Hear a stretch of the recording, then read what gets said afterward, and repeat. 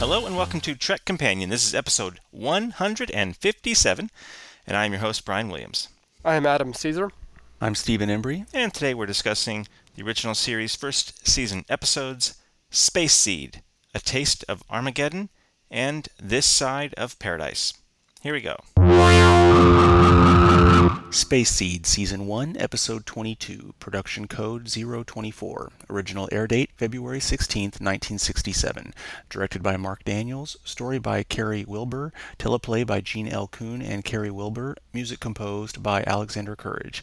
Guest cast include Ricardo Montalban as Khan Noonien Singh, Madeline Rue as Lieutenant Marla McGivers, Blaisdell McKee as Spinelli, Mark Tobin as Joaquin, Kathy Ahart as crewwoman, and John Winston as transporter technician. The Enterprise finds the derelict SS Botany Bay floating in space, which was launched from Earth in the 1990s. A landing party comprising Kirk, McCoy, Scotty, and historian Lieutenant Mara McGivers beam over to the freighter. The landing party finds a cargo of 84 humans, 72 of whom are alive in suspended animation after nearly 200 years. One of the pods begins to animate, presumably the leader, but Kirk brings him to the Enterprise for a medical examination when his chamber fails. You fled. Why? Were you afraid? I've never been afraid. But you left at the very time mankind needed courage. We offered the world order. We.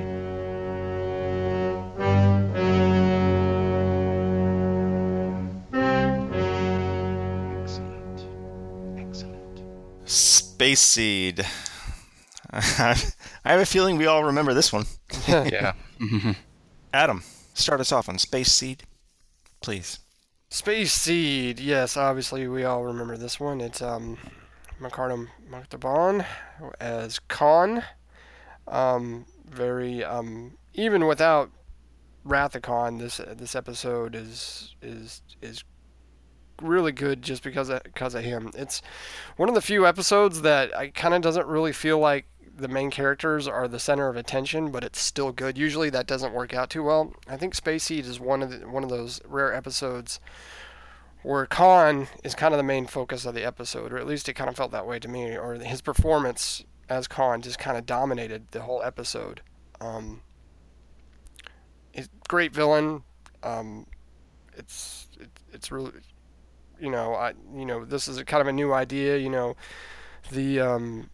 the hibernation pod, eugenics wars. You get a lot of different kind of history background into the Federation. So there's a lot here. I thought it was a really great episode. It's certainly a very dense episode, even just from the point of view of all the history of the history of the Star Trek universe, right?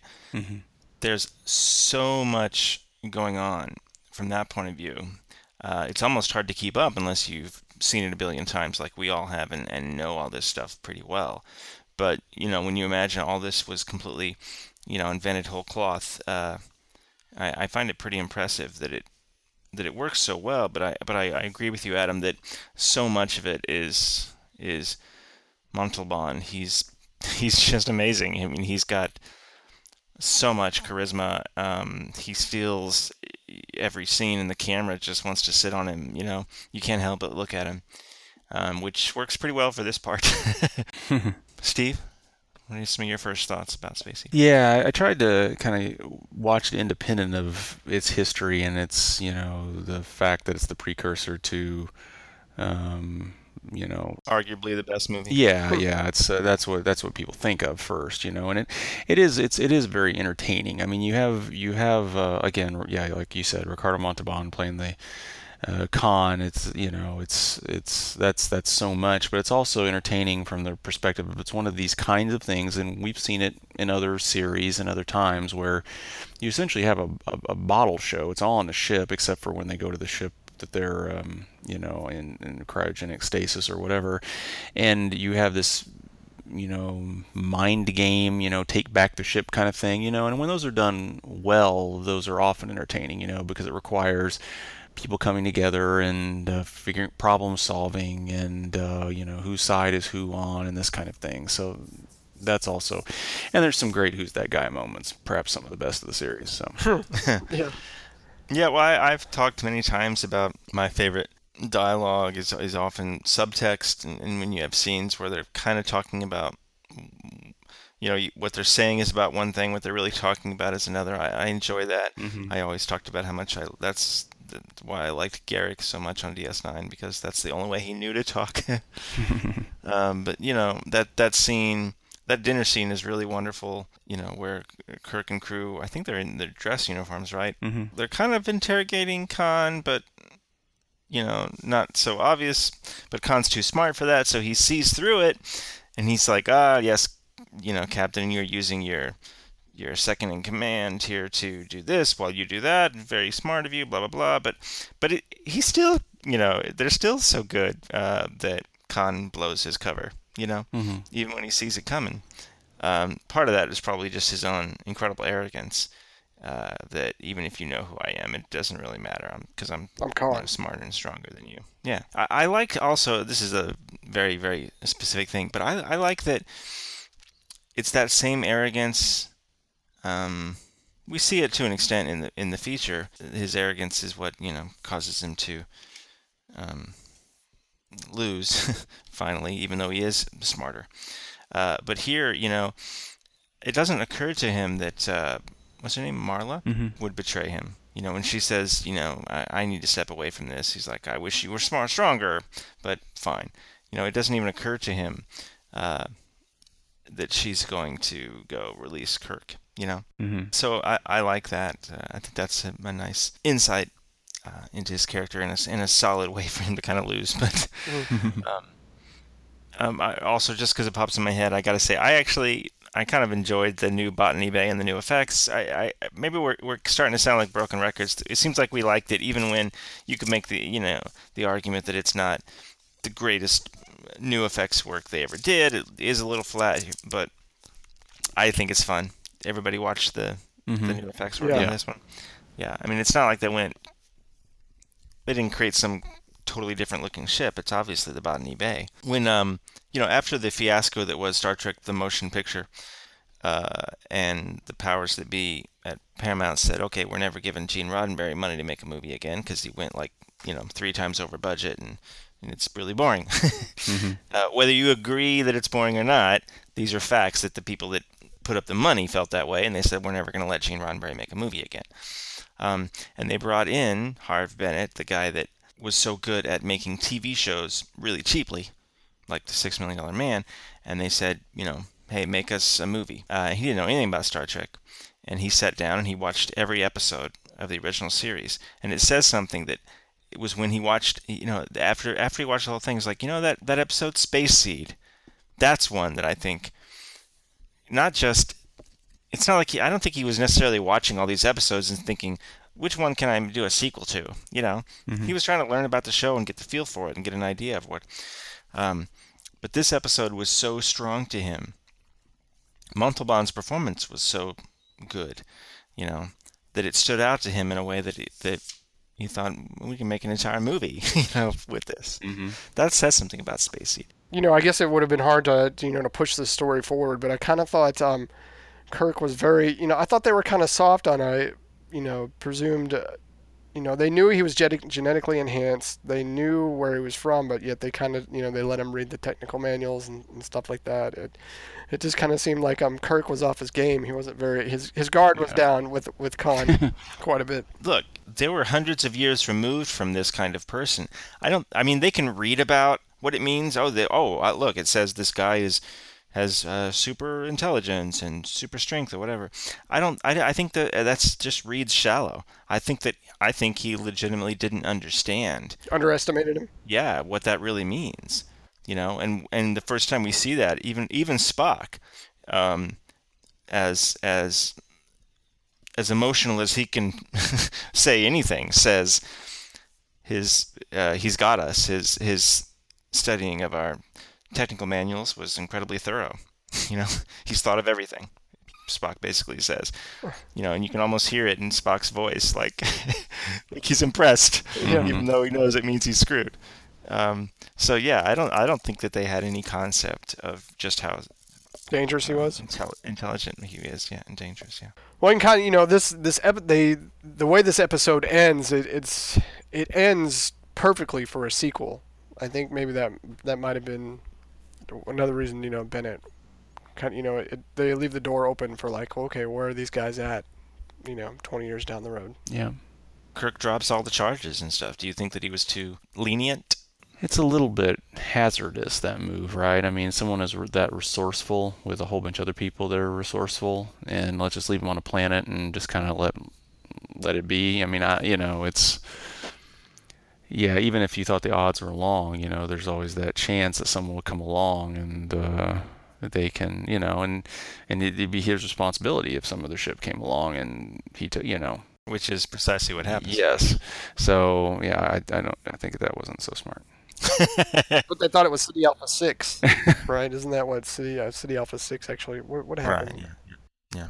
I like the bit where Khan shows Kirk his like clay modeling skills. Like, look, I made this phaser out of clay.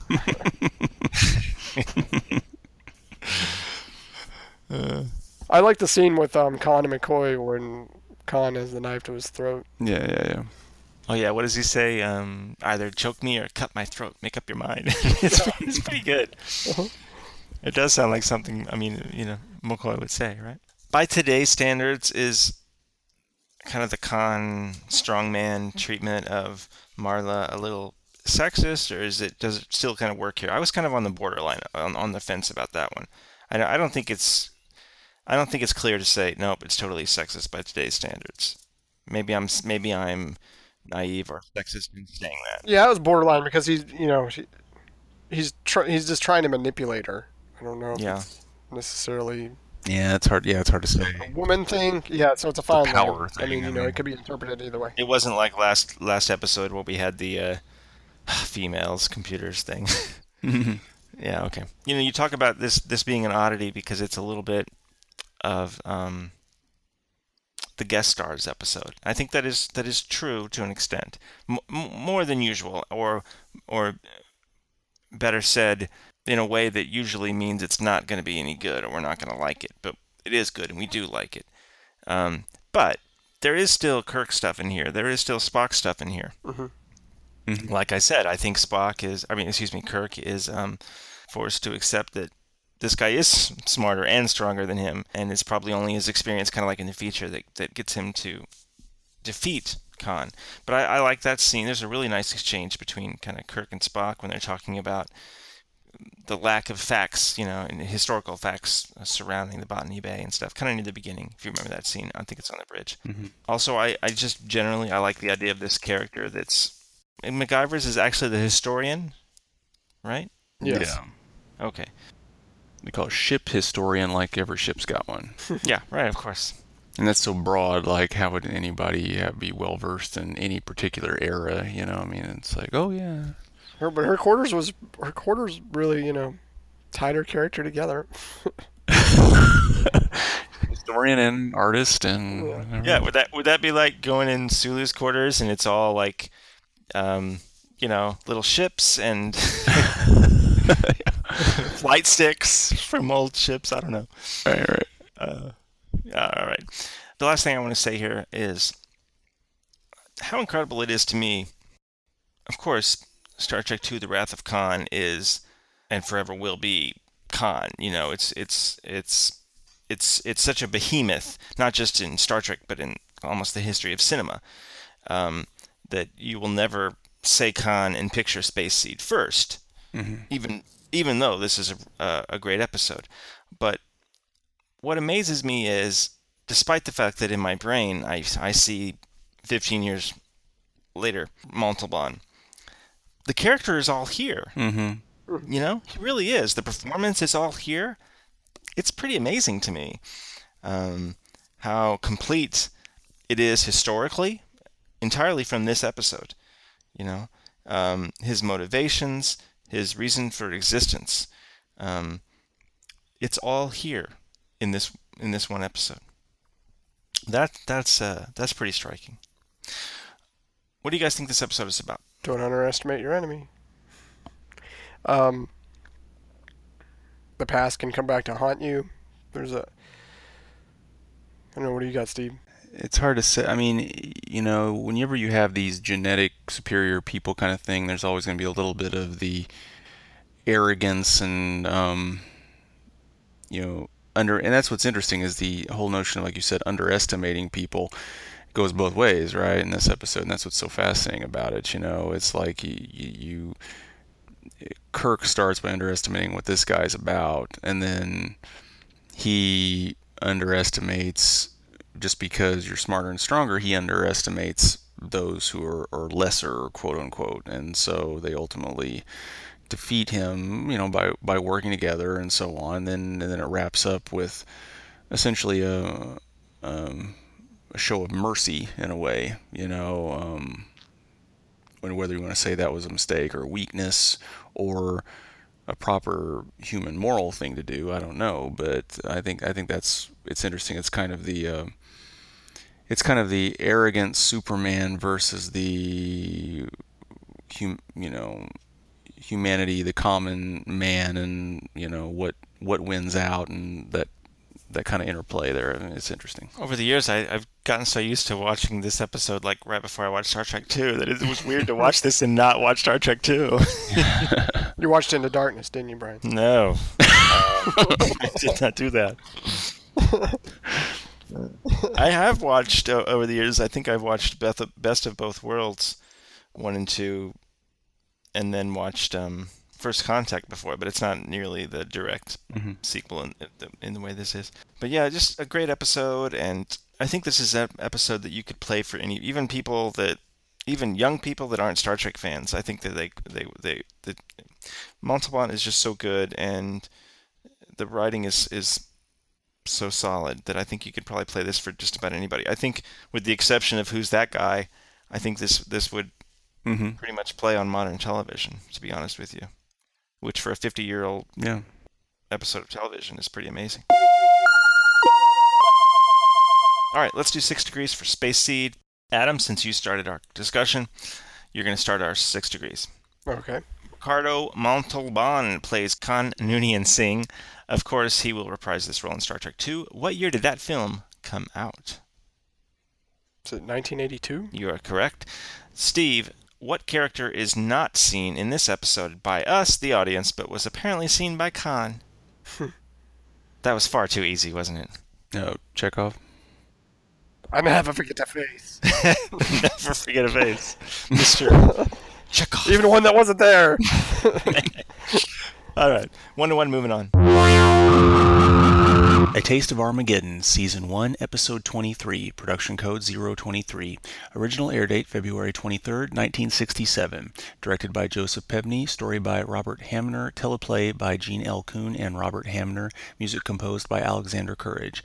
Guest cast include David Opatoshu as Anon 7, Gene Lyons as Ambassador Robert Fox, Barbara Babcock as Mia 3, Miko Miyama as Yeoman Tamara, David L. Ross as Lieutenant Galloway, Sean Kinney as Lieutenant DePaul, Robert Sampson as SAR 6, and Walker Edmiston as Aminiar Security Voice. The Enterprise travels to Imyar 7 to bring Ambassador Robert Fox to establish diplomatic relations between the Federation and Imyar.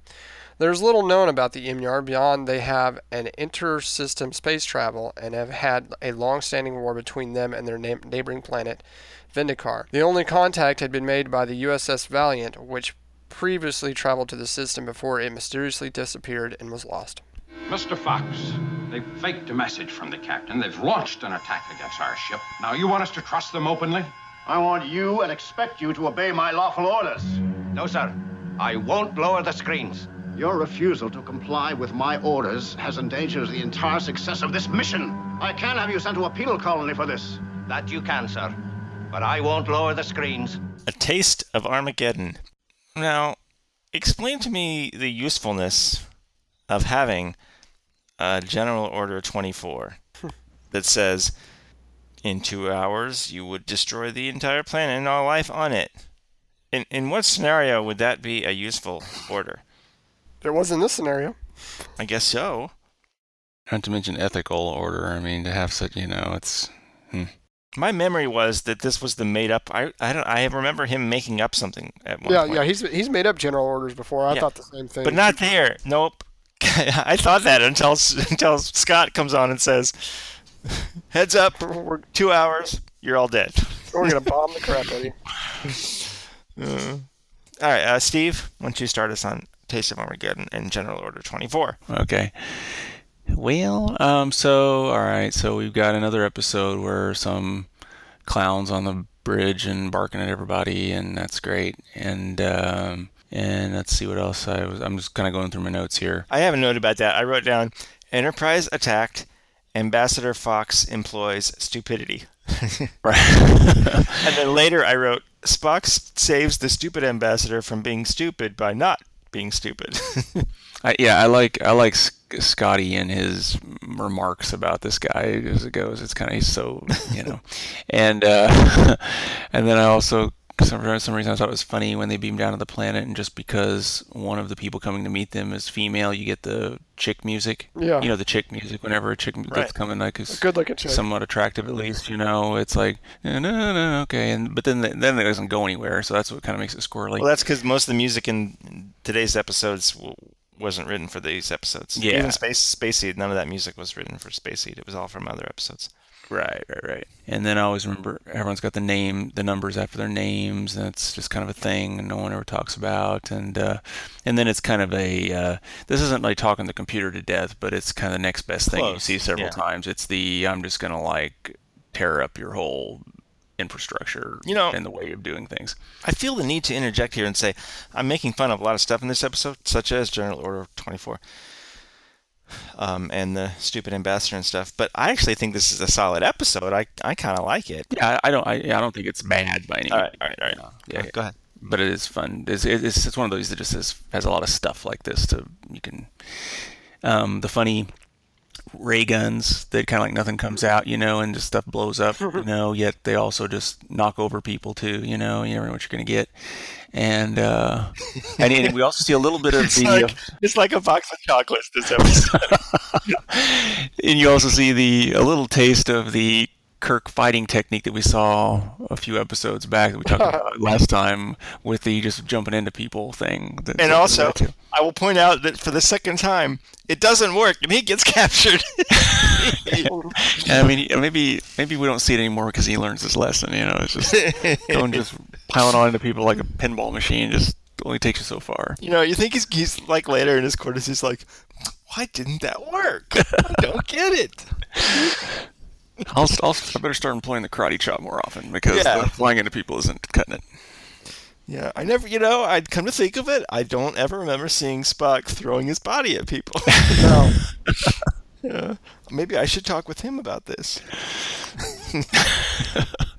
I like the idea, though, of this episode, this idea that, I mean, it's a very, like, cerebral, I don't know, 60s, almost like sci-fi short story concept, Oh, they've been at war for 500 years, and they just do it all with the computers, and the computers say who has to die or whatever, and then they walk into the chamber and they don't, I mean, it's, I think it's a really cool idea, and it still basically holds up in these ideas about they've lost the horrors of war, and the horrors of war are needed to make you decide not to have war. Yeah. I mean, I think that stuff and makes this episode still work, and I still enjoy it. And also the actor David Opatoshu, right? The actor that plays Anon 7, I think he's pretty solid actually. Mm-hmm. I think he's got a fair amount of gravitas, especially for this role where nothing sums this episode up better than a scene that doesn't have any of our principals in it. That first scene when the ambassador comes down, and he's like, we see stupid ambassador. Yeah. And that's a lot of it. And then the other half is we see Anon 7, and he's the leader, but this is their way, and this is the only way it works to them. And he says, I'm very sorry. Yes, you have to die now. I'm very sorry. That's it. That scene's actually, I mean, it's funny, obviously, for the stupid ambassador, but it works. that's the scenario that he's used to. He's not on 7. I mean, he's not used to Kirk, but he's used to this. This works. Yeah. Adam, I feel like I cut you off for this conversation. What are your feelings on Taste of Armageddon? Yeah, I kind of feel the same. How does it taste to you? Is what I'm really asking. It tastes sulfury. I agree with a lot of the points that you and Steve made. I like the concept. Really, that's what. Yeah, it's basically what makes this episode. It'll be easy to talk about what this episode's about. So I won't go over that too much. I think Khan rubbed off on Kirk a little bit going in this episode. He's rather arrogant and presumptuous about what he's going to do. He's like, I am, there's a lot of these. I'm going to. Yeah, I'm just getting started. Yeah. Yeah. I like those lines and all, but you're right. I did think about, he's known these people for all of 10 minutes, and he's about to change their entire way of life without very much consideration. But I think in the opening teaser, the Prime Directive didn't, stand. What was the deal with that? I forgot. I didn't have it down in my notes. Because they said that there was a message saying that they warned him not to go, and that's when Kirk, and you can tell that Kirk and the ambassador weren't going to get along because the ambassadors were going anyway. Well, there was a ship missing all this time, the Valiant, right? Right. But yeah, I mean, it's pretty it's a fascinating. It's for science fiction, just to kind of gloss over war. Hey, we're just gonna walk into a disintegrator. It's all computer games, which anybody's watched any science fiction, computers are just going to stalemate against each other, so this is always going to be a never-ending war. Yeah, it would have been cooler if that little room there where Kirk destroys the computers, if one of them had said Whopper. I would have enjoyed that. Yes. How does this episode compare to your memory of it? Did you remember it? Yeah, I did remember it. I remember seeing it. I remember it more from about 10, 12 years ago, more than I do from my childhood. To be honest, but yeah, I remember liking it. Like I said, I agree with you, Brian. It's a solid episode. It's got some solid things to say. It's got some action. It's got some goofiness too. One of the things that I had a question about in my notes is how did Fox beam down after Scotty told him that he wasn't going to let him beam down? I didn't quite get that. Well, he said he wasn't going to drop the screens, but presumably you'd have to drop the screens to beam down, but it's not like that was the very next scene, Right. So I guess there must have been some more stuff happen. Steve usually notices this kind of crap when you and I are like, wait, what happened? Steve usually knows this little minutia that has really nothing to do with it. No, I mean, I don't know that was firmly established here. Yeah, the reason I had it down because it just kind of takes away from Scotty standing up to him and I'm gonna face a court martial and then No, maybe he thinks he is gonna get killed down there and he just doesn't care. Mm-hmm. Let him go. He's an idiot. Sooner or later, all the ambassadors are gonna, they'll all be dead, and then Kirk will get promoted, and I'll be captain. That's maybe what he was thinking. Is this like a one-time thing where Spock can sort of do some? No, that's kind of bizarre. Mind stuff through a wall. Is that just you have to retcon it in or something? I guess that's pretty powerful. I don't think we've seen much of that. Well, it's not like he's not mind melding with them or something. He's just kind of suggestions, mind tickling. I think. Yeah. Mm-hmm. Just to get some mind foreplay. Just to get him to walk into the room, really. Yeah, I don't think we've seen anything before or since. I mean, really, that type of deal. There's one. I have a criticism for this episode. I think that unlike, say, Space Seed, where again, it was kind of borderline whether it was sexist by today's standards, but whether or not you believe that, certainly Marla McGivers in Space Seed is a pretty critical character. Mm-hmm. Sure. In Taste of Armageddon, I cannot remember the character's name now, but that kind of speaks to my point, which is the woman is. They don't really use her character in any meaningful way. Like the Enterprise crew person. No. No, are you talking about the Barbara Babcock character or whatever. Yes. Yeah, she's just kind of there, yeah. Mia 3 or whatever. Mm-hmm. Yeah, I'd agree. Once she's rescued from the disintegrator, they don't really have much for her character to do. So I think that's kind of a weak point in this episode, especially considering how strong Anan 7 is as a character. I love how they went back to their original holding hotel room or whatever that was, their holding lounge. Because nobody would ever think to check for us here. Convenient also that we don't have to build another set. Yeah. That's kind of freaky, that disintegration chamber. I mean, the first time we see it, it sure looks like it's, I don't know, a husband and wife or something. It's like, but you can see them close enough. Maybe they weren't intending for you to see that like in HD someday. But it sure looks like they're just like, going off to work. Okay, bye, honey, bye. That's what it looks like to me. Yeah. What is this episode about? Well, I think a lot of this episode, the dangers and horrors of war, that's why you don't fight wars, when it's made to look all nice and neat. No, I just think, I think it's the same idea. I mean, I think that it's like when war becomes routine is when it really becomes the most dangerous and the most costly, is because it just, you take the feeling out of it, you take the horrors out of it, and that's what you ultimately get with this thing. And I think, as we kind of alluded to, why it feels like a sci-fi story from the 60s is because it's, it's rebelling against, world events and Vietnam and so on. And then the notion was, I think, the writers and young people and those people that, protested against the war, their mindset is you have a whole bunch of people that are very far removed from it, that are just calculating and just taking action without really considering the loss of life and how it affects others in that sense. I think this is kind of the culmination of all that stuff. I think another thing is questioning your belief systems, because obviously these civilizations had been doing this for 500 years and there was no questioning of, oh, okay, I got to go die today because I'm told to, So it's, I think you have a lot of that, why do you, I guess what you were talking about with the female lead in this show, because he's like, why do you, when Kirk's talking to her, you don't have to die, that kind of thing, you question why you're doing this. All right, let's do 6 degrees for Taste of Armageddon. Our score is 1-1. Adam, you went first last time, correct? Steve. Yep. David Opatoshu plays Anan 7, the leader that prefers fake war to real war, the latter being rather messy.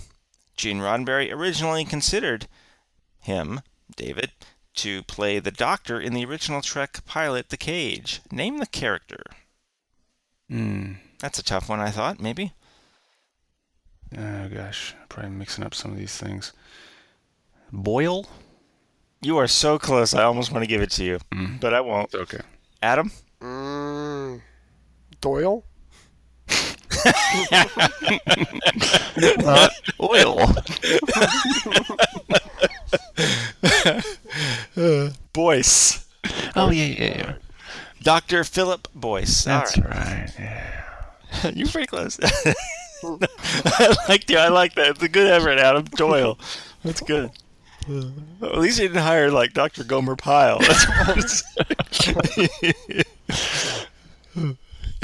Spinoff that never happened. Yeah.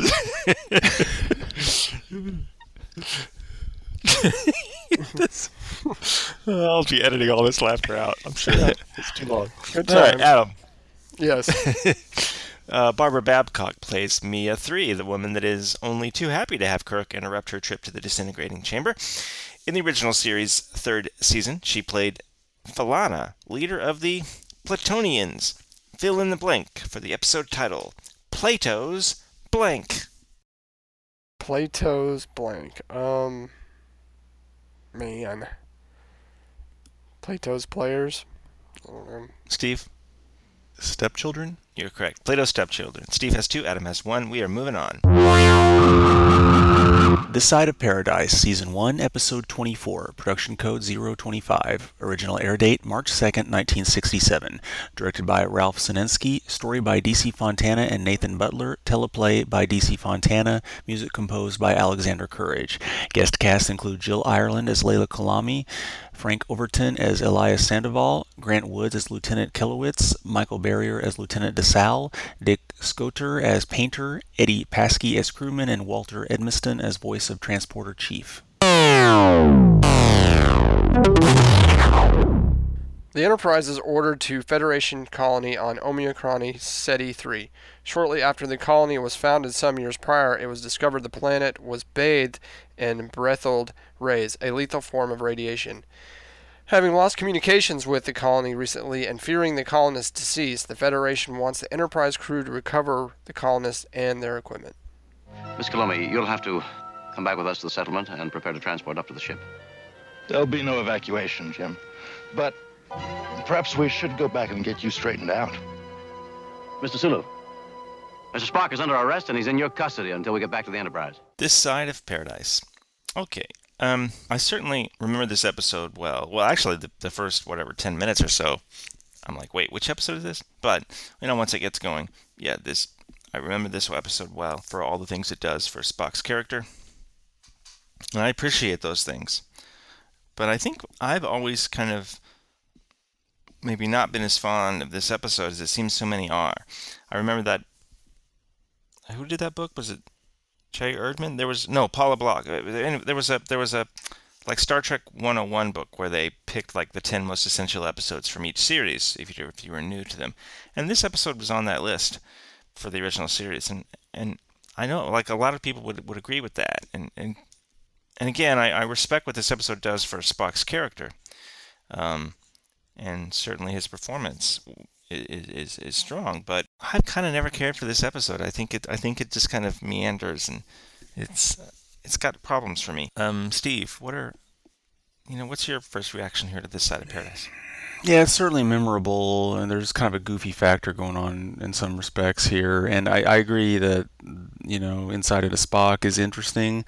There's just some stuff over the top. I will say if you're in the right mood, there's some really just knock you off your feet, laughing out loud moments, if you're in the right place. And I'll mention two.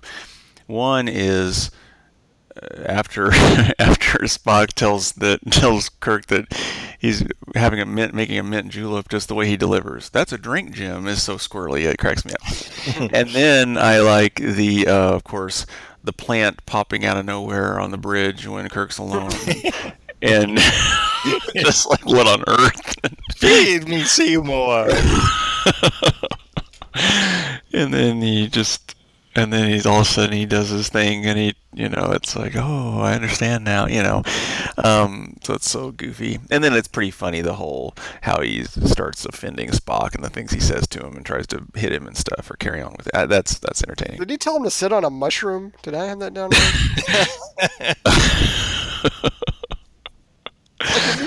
Is he just saying the first things that come out of his head? What's going on here? Yeah, that scene, that their fight in the transporter room, it's got some of the strongest "who's that guy" ever, because the room is small. They can't get the camera very far back to like a wide angle on it, And it's one of those things.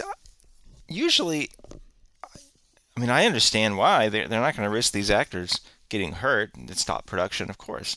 Same reason any show is used as a stunt people. But like that scene, they switch to a stunt guy, who's that guy moment that's so clear. They do that just for him to pick up a little tiny table and hold it over his head.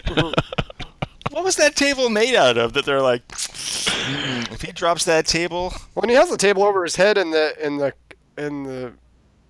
Kirk point of view shot, so it's not like... The cameraman was at risk there. Depending on what the table's made of. So what, was there a take where he like really throws it at him then? Or I don't understand. I'm not sure why they had to use stunt actors. That's all I'm saying. Adam, what do you think of This Side of Paradise? Is it better than the other side of Paradise? Brian, it's funny. How does it taste? It tastes like musty flowers. I would tend to agree with you, Brian. I actually think this is the weakest of the 3 episodes that we talked about today. Yeah, I agree with that. I did, like I said, I'm in agreement with you about the insights into Spock.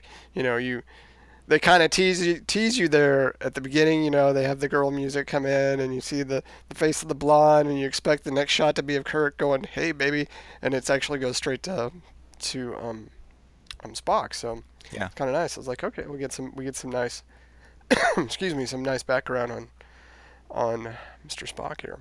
And apparently he has another name that can't be pronounced. So. Yes. Was this a thing? I remember reading about that. Like somebody wrote into Star Trek and asked maybe it was in a magazine in the 70s. Listeners, if you remember this, tell me. At some point, somebody asked about that. Somebody asked DC, because DC Fontana wrote this episode, right? Or did the rewrite, anyway. And asked her, what was that other name? And then she just, like, hit a bunch of keys on the keyboard to make no sense. And then that was, like, actually reported as his name for a long time. Am I remembering that right, or is that totally made up? I don't. There was something like that. I couldn't find it in my I research, but believe you. I don't remembered it. recall though. Yeah. Yeah. Anyway, why do you think? You know, we're in the minority here. This episode is remembered better than we're giving it credit for. Even over the years, I remember the interviews with DC Fontana and Leonard Nimoy talking about the quality of this episode, and I don't think it's like the worst episode ever, but I definitely agree that it's the weakest of today. I mean, I think Space Seed is incredible, one of the greatest episodes of any television show ever. We'd all agree about that. And then I think Taste of Armageddon was a solid original series episode, good, and I think this one is weak. But it seems like most people would say watch this one and skip Taste of Armageddon if you had, if you're trying to understand. Why do you think that is? I think it just boils down to the Spock scenes. You get to see such a different Spock in this episode. Is it really all that different? I mean, yeah, his last line, for the first time in my life, I was happy. I mean, that certainly means something, but do we really get anything in here that we didn't get in, say, one of the very first episodes? That episode when was that Naked Time? When he breaks down by himself, remember that scene? Right. That might be the right episode. Doesn't something like that give us the same kind of insight, much more efficiently? Yeah. In this one we get the humorous Spock. Okay. I don't know. I think there may be a couple different demographics, or that this appeals to. One might be that since there's a bit of a romance, and that's like some kind of, especially with Spock, that's kind of a rare thing. So there might be people interested in getting that angle. And I think there's also might be that because it's basically like a drugged up, everyone living off the land kind of thing. There might be a group that is attracted to that kind of vibe or something, even though really when we get to what the episode's about, it's obviously flying in the face of that, but what's desirable, I suppose. So I don't know, it may be that there's just a certain strong attraction to certain groups for this episode and what's going on with it, but that's a supposition. Okay, well, I mean, there's some logic to that. I would respect that. You're right, there isn't that is a difference, seeing a little bit of a romance with Spock. It was a little bit, for the time, a little bit kind of, strong to basically Kirk saying, when he's trying to taunt him, and you whatever he said, you have the nerve to make love to that woman, basically saying it straight up, like he witnessed it or something. I don't know what. Kirk calls Spock a half-breed. That sounds flat out racist to me. Yep, indeed. I still felt it was very strong, right now, watching it. Mm-hmm. It made me uncomfortable. I felt a little bit like, only because these two are so close, can they get away with it? Can they come back from this, I guess is what I'm saying. Right. Spock understands. He's logical, he's intelligent. And of course it's, we're focusing on Spock because of just, again, it illustrates how good Nimoy is too, because he pulls this off without making it just over the top goofy or something. He always does, but this kind of, you don't feel like it's not genuine or something. Like if you were to remove his inhibitions, let him feel this kind of thing, this might be what you get, and it doesn't feel just totally foreign or odd or something. And then when he comes back, that whole transition seems natural somehow, But it's funny, the way they set this episode up, where these flower spores, they give you peace and happiness and stuff like that. I mean, you can really only get a different side of Spock in this episode. We see McCoy; it's kind of just a one-dimensional Southern. Yeah, you get it boosts the Southern drawl, and you start drinking. Kirk really has nothing to do, but well, which happened first? Kirk really has nothing to do but run around and be like, "Oh, that's me. Don't leave. You're not leaving the ship. You're not leaving there. Just all. Yeah, I'm leaving." I'm not listening to you. You know, they just kind of all, you know. Yeah, and somehow he's magic, that he can fight this I off. was just going to say, how is he able to fight it off in a way that nobody else could? Yeah. First time I didn't understand because he irritated, or was he not supposed to be in that as close to the exploding flowers in that first shot? I don't know. Yeah, I mean, I kind of wonder. You kind of say he wasn't as close the first time, but the second time, when he comes to the realization that it's going on, you didn't think what he went through was enough to put him over the edge. Like, oh, I got a little ticked off. So, and that raises the question. So, in years and years these people went on there, no one's got pissed off. I mean, that's kind of the odd thing too. It's like nothing has caused these people to like, what's happening here? Yeah, you think it trip over a rock, and then Yeah, just an accident, whatever. Yeah. the Sandoval character was kind of weak for me. He didn't really have much to do, I guess, but I just this whole episode, I don't know. You guys are helping me understand a little bit as to why it seems to be so well appreciated. It doesn't necessarily make me have those same feelings, but at least I'm understanding better why other people do, and that's something. Yeah, so let's talk about what it's about, because as you said, in a way it seems like it's there's some contradictory things going on there. On one hand, it seems worthwhile for Spock to say, hey, I felt love and I felt happy. On the other hand, it's very clearly saying these people's pursuit of contentment and happiness is not worthwhile, and they have wasted their years. Right. So let's talk about what it's about. Let's talk about that contradiction, and if you think it really had one point of view over the other. I think what's interesting about this, and I do agree, it's the weakest of the three probably, but I think there are some layers deep down. I think what's interesting is that if taken at face value, you look at what happens at the end, and Kirk, if it's coming out of Kirk's mouth, it kind of holds more weight. So you get this idea of, it's like, no, humanity's not we're not meant for paradise, and blah blah blah, this kind of stuff. You get the vibe that indeed it's a waste of time if you're not doing something quote unquote constructive or worthwhile, that holds value, creates value, whatever. And so that seems to be the lesson. The thing is, though, too, is you do get a lot of scene, because you have on the other side, you have Spock. It's not just any random person, it's Spock. It's the next most pivotal, influenced character, whatever, in the episode, in the series. So, and he, even though he recognizes and comes out of it and all of that, he does say, I was happy. For the first time, I was happy. And you see genuine contentment. I mean, yes, there's some subversive stuff when they're trying to, like, get other people on board and like, oh, let's get them drugged up so they join us too. I mean, this is, you question what choice is involved there. If you get spores in your face and someone does that to you, and you know what's going to happen, that's a negative thing. But I do see what you're saying. It's somewhat contradictory, because you could see how people could find, oh, this is peaceful, and everyone just does what they do, and they have enough to eat, and they're cool, and who gives a rip on how much they produce or if it's constructive. And then you have the Starfleet influence, or ultimately just Kirk, saying, well, we're not meant for paradise, and here's what's got to happen, and that seems to be the lesson. So I think what, I'm not sure how they would have done it, but I think what could have made this better is to somehow try to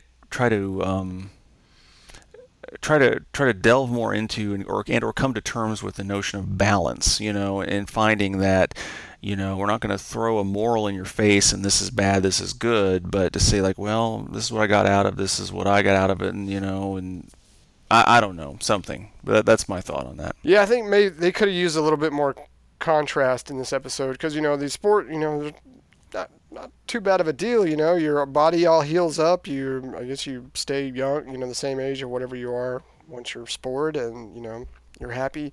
These people aren't unambitious. I mean, they're growing crops. They've got 3 different colonies on the planet, so it's not like they're not trying to cultivate things and do things. It'd be, So I think maybe a better contrast would have helped this episode some more between, not grow.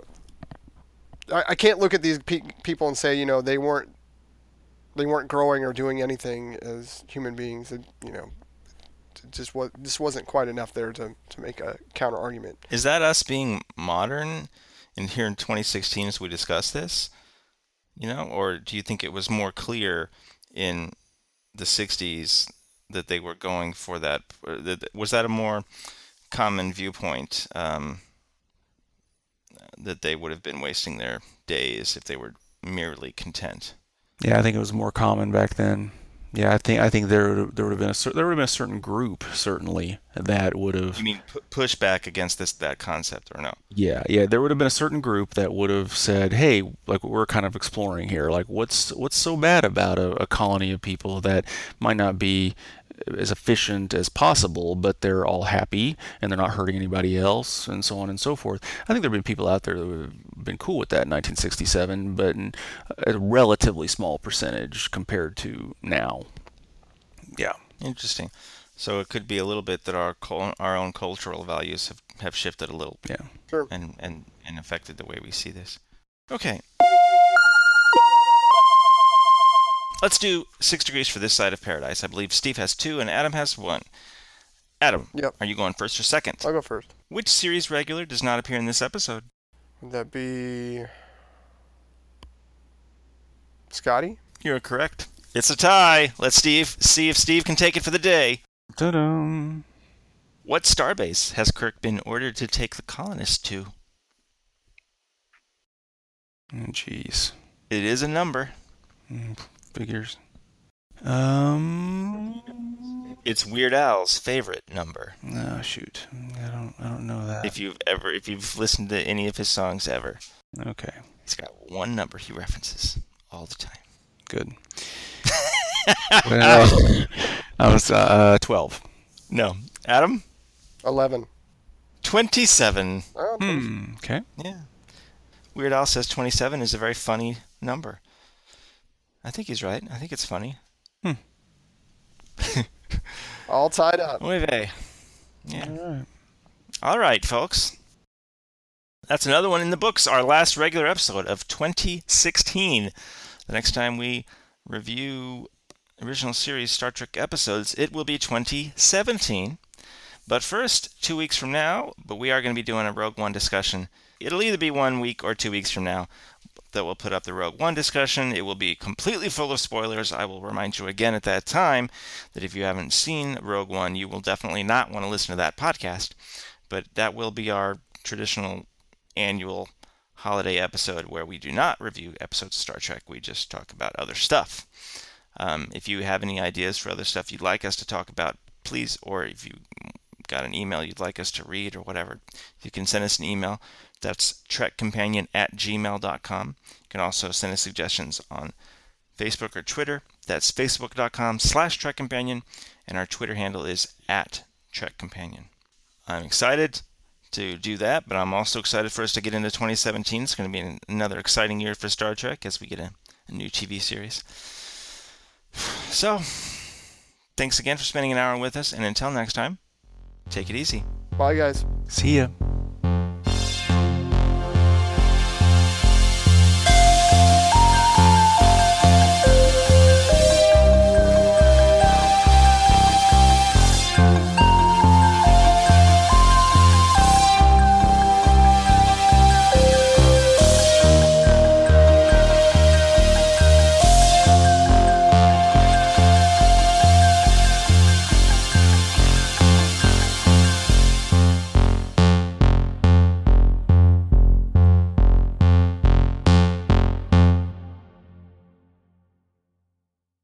Stefan, I passed it.